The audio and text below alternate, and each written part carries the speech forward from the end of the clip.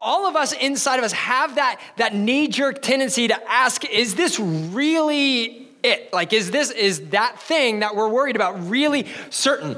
And what we're looking at today is a story from the life of Jesus. It's an early story in his ministry before he was cool, that lights up, that really brings up the ability that we actually have to be certain in things that God does. Why? Because certain is better. Certain is way better than questioning and always wondering. Certainty is better. And God understands that about you and me. So every time that we're turning the car around to go back and see if the garage door actually closed, and my theory is as soon as you turn your car around, the garage door magically goes down. Like, you don't even need to drive all the way home. Just the fact that you have turned your car around to go check, the garage door is down. Because every time I get home, the garage door is always down. God steps into this and gives us an event that's from him that's so perfect. It's one of those, I'm going to make it flat out obvious for you that Jesus is actually who we're looking for. Okay, we're a church, and so we're big on Jesus, and this story is really big on Jesus too. It's God pressing into the fact that certain is better. Faith is one of those things that even in its definition, even in our understanding of what faith is, there's this baked in uncertainty to it, but the story we're going to look at today, there is no uncertainty in it at all. Why? Because, once again, certain is better. I can say it, or a video can say it. Let's roll tape, media team. Can we even afford this house? I'm pretty sure we can. Pretty sure. With Rocket Mortgage, you can be certain. Not pretty sure. What's the difference? Let me show you. I'm pretty sure these aren't poisonous. I'm pretty sure these are parachutes. Mine has the sandwich. That's mine. I'm pretty sure you do not run. I'm pretty sure you can take Batista down. You're on. Yeah, I'm pretty sure this is trending. I'm pretty sure these Hornets aren't the murdering type. I'm pretty sure we can make it.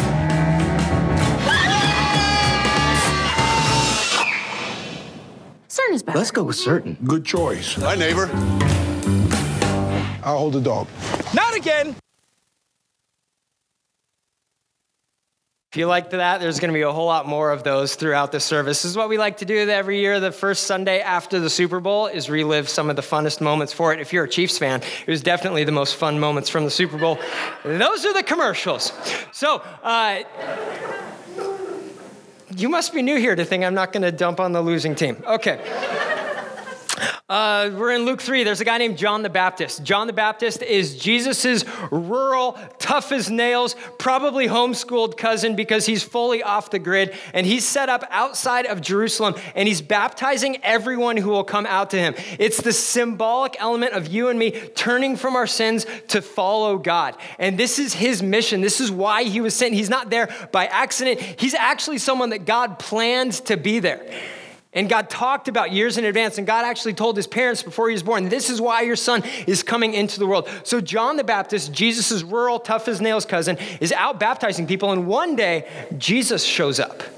And this, if I could put myself in the place of one Bible person one day, like this would be weird, because this is John the Baptist who's baptizing people as they turn from their sin, and Jesus walks up. So imagine this, you're looking at the line, wicked, wicked, wicked, Son of God, wicked, wicked. Like one of these people doesn't fit. And so Jesus walks up to John. And this is what happens. This is the obvious event that is the gift from God up on the screen. It says, one day when the crowds were being baptized, Jesus himself was baptized. As he was praying, the heavens opened and the Holy Spirit in bodily form descended on him like a dove. And a voice from heaven said, "You are my dearly loved son, and you bring me great joy." Like that's the moment. There's three things in here where God says, pause. All your uncertainty, all your faith is going to leave because right now I'm going to drop certainty in your lap, rock solid. Jesus is somebody different. This really happened. This is absolute certain. And God makes it clear for everyone. There's three elements in that we can see on the screen. The first one is the heavens open. The heavens open, like that was a cloudy day and God just made the clouds not be there anymore. There are 3 times that he did this in the New Testament, and all 3 of these were seriously significant events. Two of them involved Jesus being announced as the Savior of the world. And one of them was when Jesus was on the cross. And God is demonstrating the fact that this is a significant moment. It's where the sins of all humanity, past, present, future, things that we've done and things that we haven't done when we should have done, all these sins are being paid for. Heaven opens. Next thing is a dove comes down. What's the big deal about a dove? Like, seriously, there's birds everywhere. I hear them every morning as I'm trying to sleep, is there's birds. And this is one of the few times in the Bible where God takes on physical form, not human, dove form, physical form, and jumps into a story. It's once again, it's his time of saying, I'm going to make this obvious for everyone. I'm jumping into the story. There are a few times when this happened in the Old Testament. One of them is in the life of a guy named Jacob. Jacob is a complete manipulator. Every situation that he's in, he's using people to his own gain. He's a manipulator. And so God takes on human form and he comes as a warrior, as a wrestler that Jacob could no longer manipulate. He can't talk his way out of this. He can't fight his way out of this. He can't wrestle his way out of it. Jacob has met his match. It's God with skin on, jumping into human events to make a point really, really clear. Another one is in the life of a guy named Joshua. Joshua is a warrior. And so before the biggest battle of Joshua's life, God takes on the form of a warrior and comes to talk to Joshua. Another one is in the life of a guy named Isaiah, where it's a big time for the kings in their country. And so God takes on the form of a king and enters into Isaiah's life. And everything's changed for that moment. In this point, God takes on physical form as a dove and comes down through the person of the Holy Spirit. It's a dove that you can see. It's a dove that's filled with the Holy Spirit. But really, why a dove? In that country, in that system, they completely understood why, because doves were things that poor people would sacrifice to cover their sins. And so, that's right, it's a big victory. And so God is coming into the world to say, this person is going to be the sacrifice for all humanity. Rich people, poor people, people from this area, people from every area across the earth. God is coming into the world to be the sacrifice for their sins. And then God spoke. As this dove, this innocent payment for sacrifice is descending, God speaks. And he says, this is my son in whom I am well pleased. Okay, one of the things that gets messed up, error prone in our head is this idea that God's only happy with us when we've done stuff. God's only happy with us when we've lived according to everything that he said, where we've never, ever messed up at all. And at this point, Jesus has done absolutely nothing good. And God says, this is my son that I love. 0 miracles, 0 times preaching and expanding on God's word so everybody can understand. 0 sacrifice for our sin. And God says, this is my son whom I love. He's already in love with God, or in love with Jesus, like he's in love with you and me. And this is God making it clear that I am on the move. So God uses this event of Jesus getting baptized to put his huge stamp of approval on the life of Jesus and say, this is my man I am sending into the world to make a difference. And the point of that certainty being better is that you and I have certainty now in the way that we live. If you're a Christian and you believe that Jesus died for your sins, that's more than a good feeling. That's more than a decision that you made. That is a historical event that happened that was documented by numerous people inside and outside of the Christian faith. And that should change the way that you and I live. Certainty pushes us into action. It gives us a reason. It gives us an event on which we base our salvation, an event on which we base the rest of our lives, because one day Jesus' body was put into a tomb. 3 days later, he walked out under his own power because Jesus was alive. And from that event, everything changed. Because up until that point, Jesus is a good person with good ideas who says hard things, that if we actually lived by them, everything would change. But when Jesus rose from the dead, that event took on flesh. The fact that Jesus saves us from our sin had a backbone to it, had a dateline to it, had a location to it, where our eternal destiny changed. Because if Jesus rises from the dead, then we have to accept everything that he says. He said, I'm going to die. He said, I'm going to rise from the dead. He pulled it off. And so the rest of his ministry, everything else that he said in that point, now has life-changing relevance for us. And certainty leads us into action. So where's our certainty? What does this look like? The first thing is that our new lives are different. Certainty leads us into action because our new lives are different. And they're different because we don't follow ourselves. We don't follow a better version of ourselves. We follow Jesus. Or as Drake from State Farm says, we're the stand-in. Let's roll another tape. Hey, Ratchets, look! I'm you! Jake from State Farm. You couldn't find a stand-in who looked anything like me? Have you seen mine? It's like looking in a mirror, right? Now that one makes sense. Look, guys, I don't even have a stand-in. Of course you do. Hold on, is that Drake? That's right. Drake from State Farm. Like a good neighbor. Like a good neighbor. Stand-ins don't have lines. Oh, okay. Like a good neighbor, State Farm is there. I love that. Stand-ins don't have lines, but you know what is where Jesus is standing? We have lines. We have a life that he calls us to, a life that he fills us for, a life that he wakes us up every day for, because you and I are put in our jobs, in our houses, in our lives on purpose, because our certainty that we have about who Jesus is makes a difference as it flows through us into the lives of those around us. It's one of those things that we say every week is Jesus doesn't just stay inside of you. You've got lines. It comes out of you. It makes a difference around you. And that begins with salvation. It's the decision that Jay talked about earlier. Man, I'm giving everything that I know of myself to everything that I know of God. He's taken my sin. I'm taking his perfect life. I'm receiving the righteousness of Jesus, the right standing of Jesus, and he's taken all of my sin. That means that I'm different. This is the second Sunday of the month, which means usually on the second Sunday of the month, hopefully, not usually because that hasn't been our track record, hopefully on the second Sunday of the month, we're going to have baptisms. If you're here, you're out of junior high and you're a follower of Jesus, next Sunday is your time to get baptized, or next month is your time to get baptized.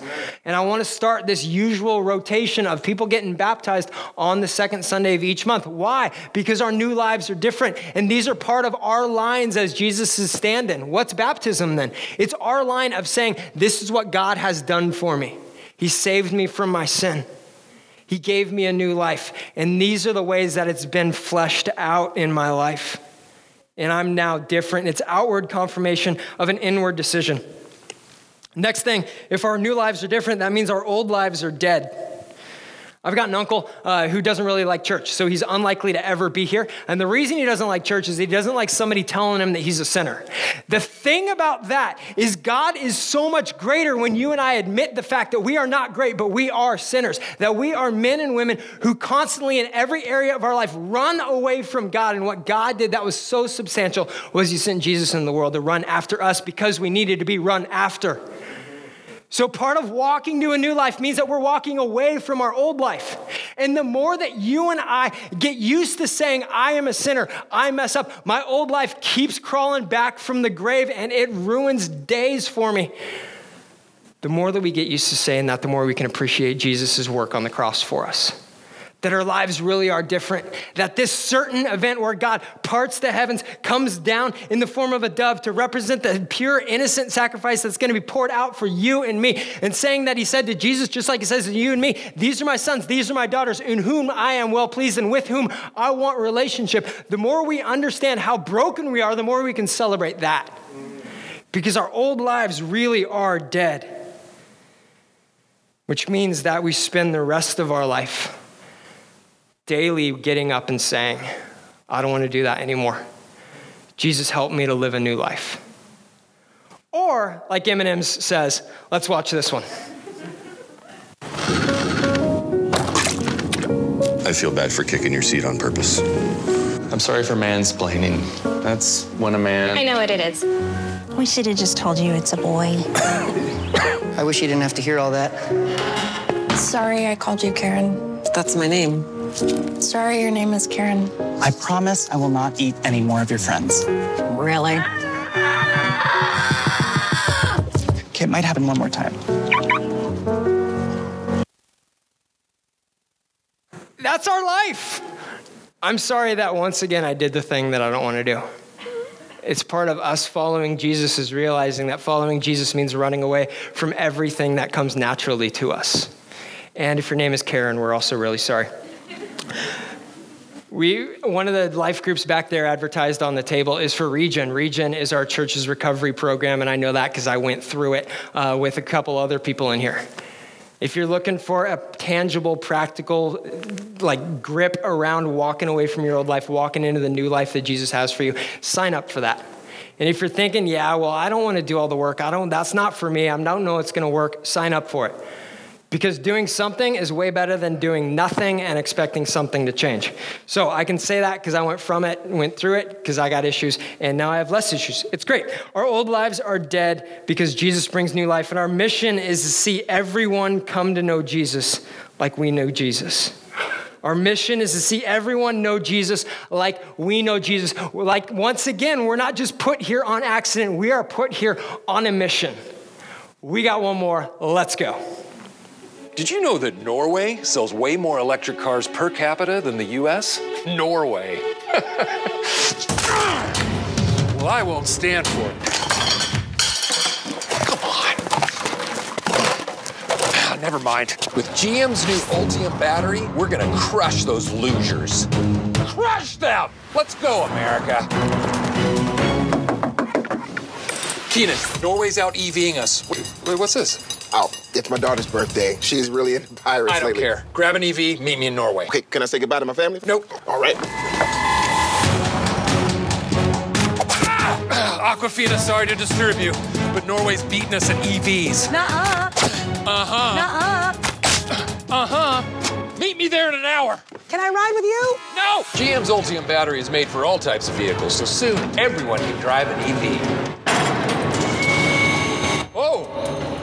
Why didn't we all just go together? Knowing Will, he's probably flying private.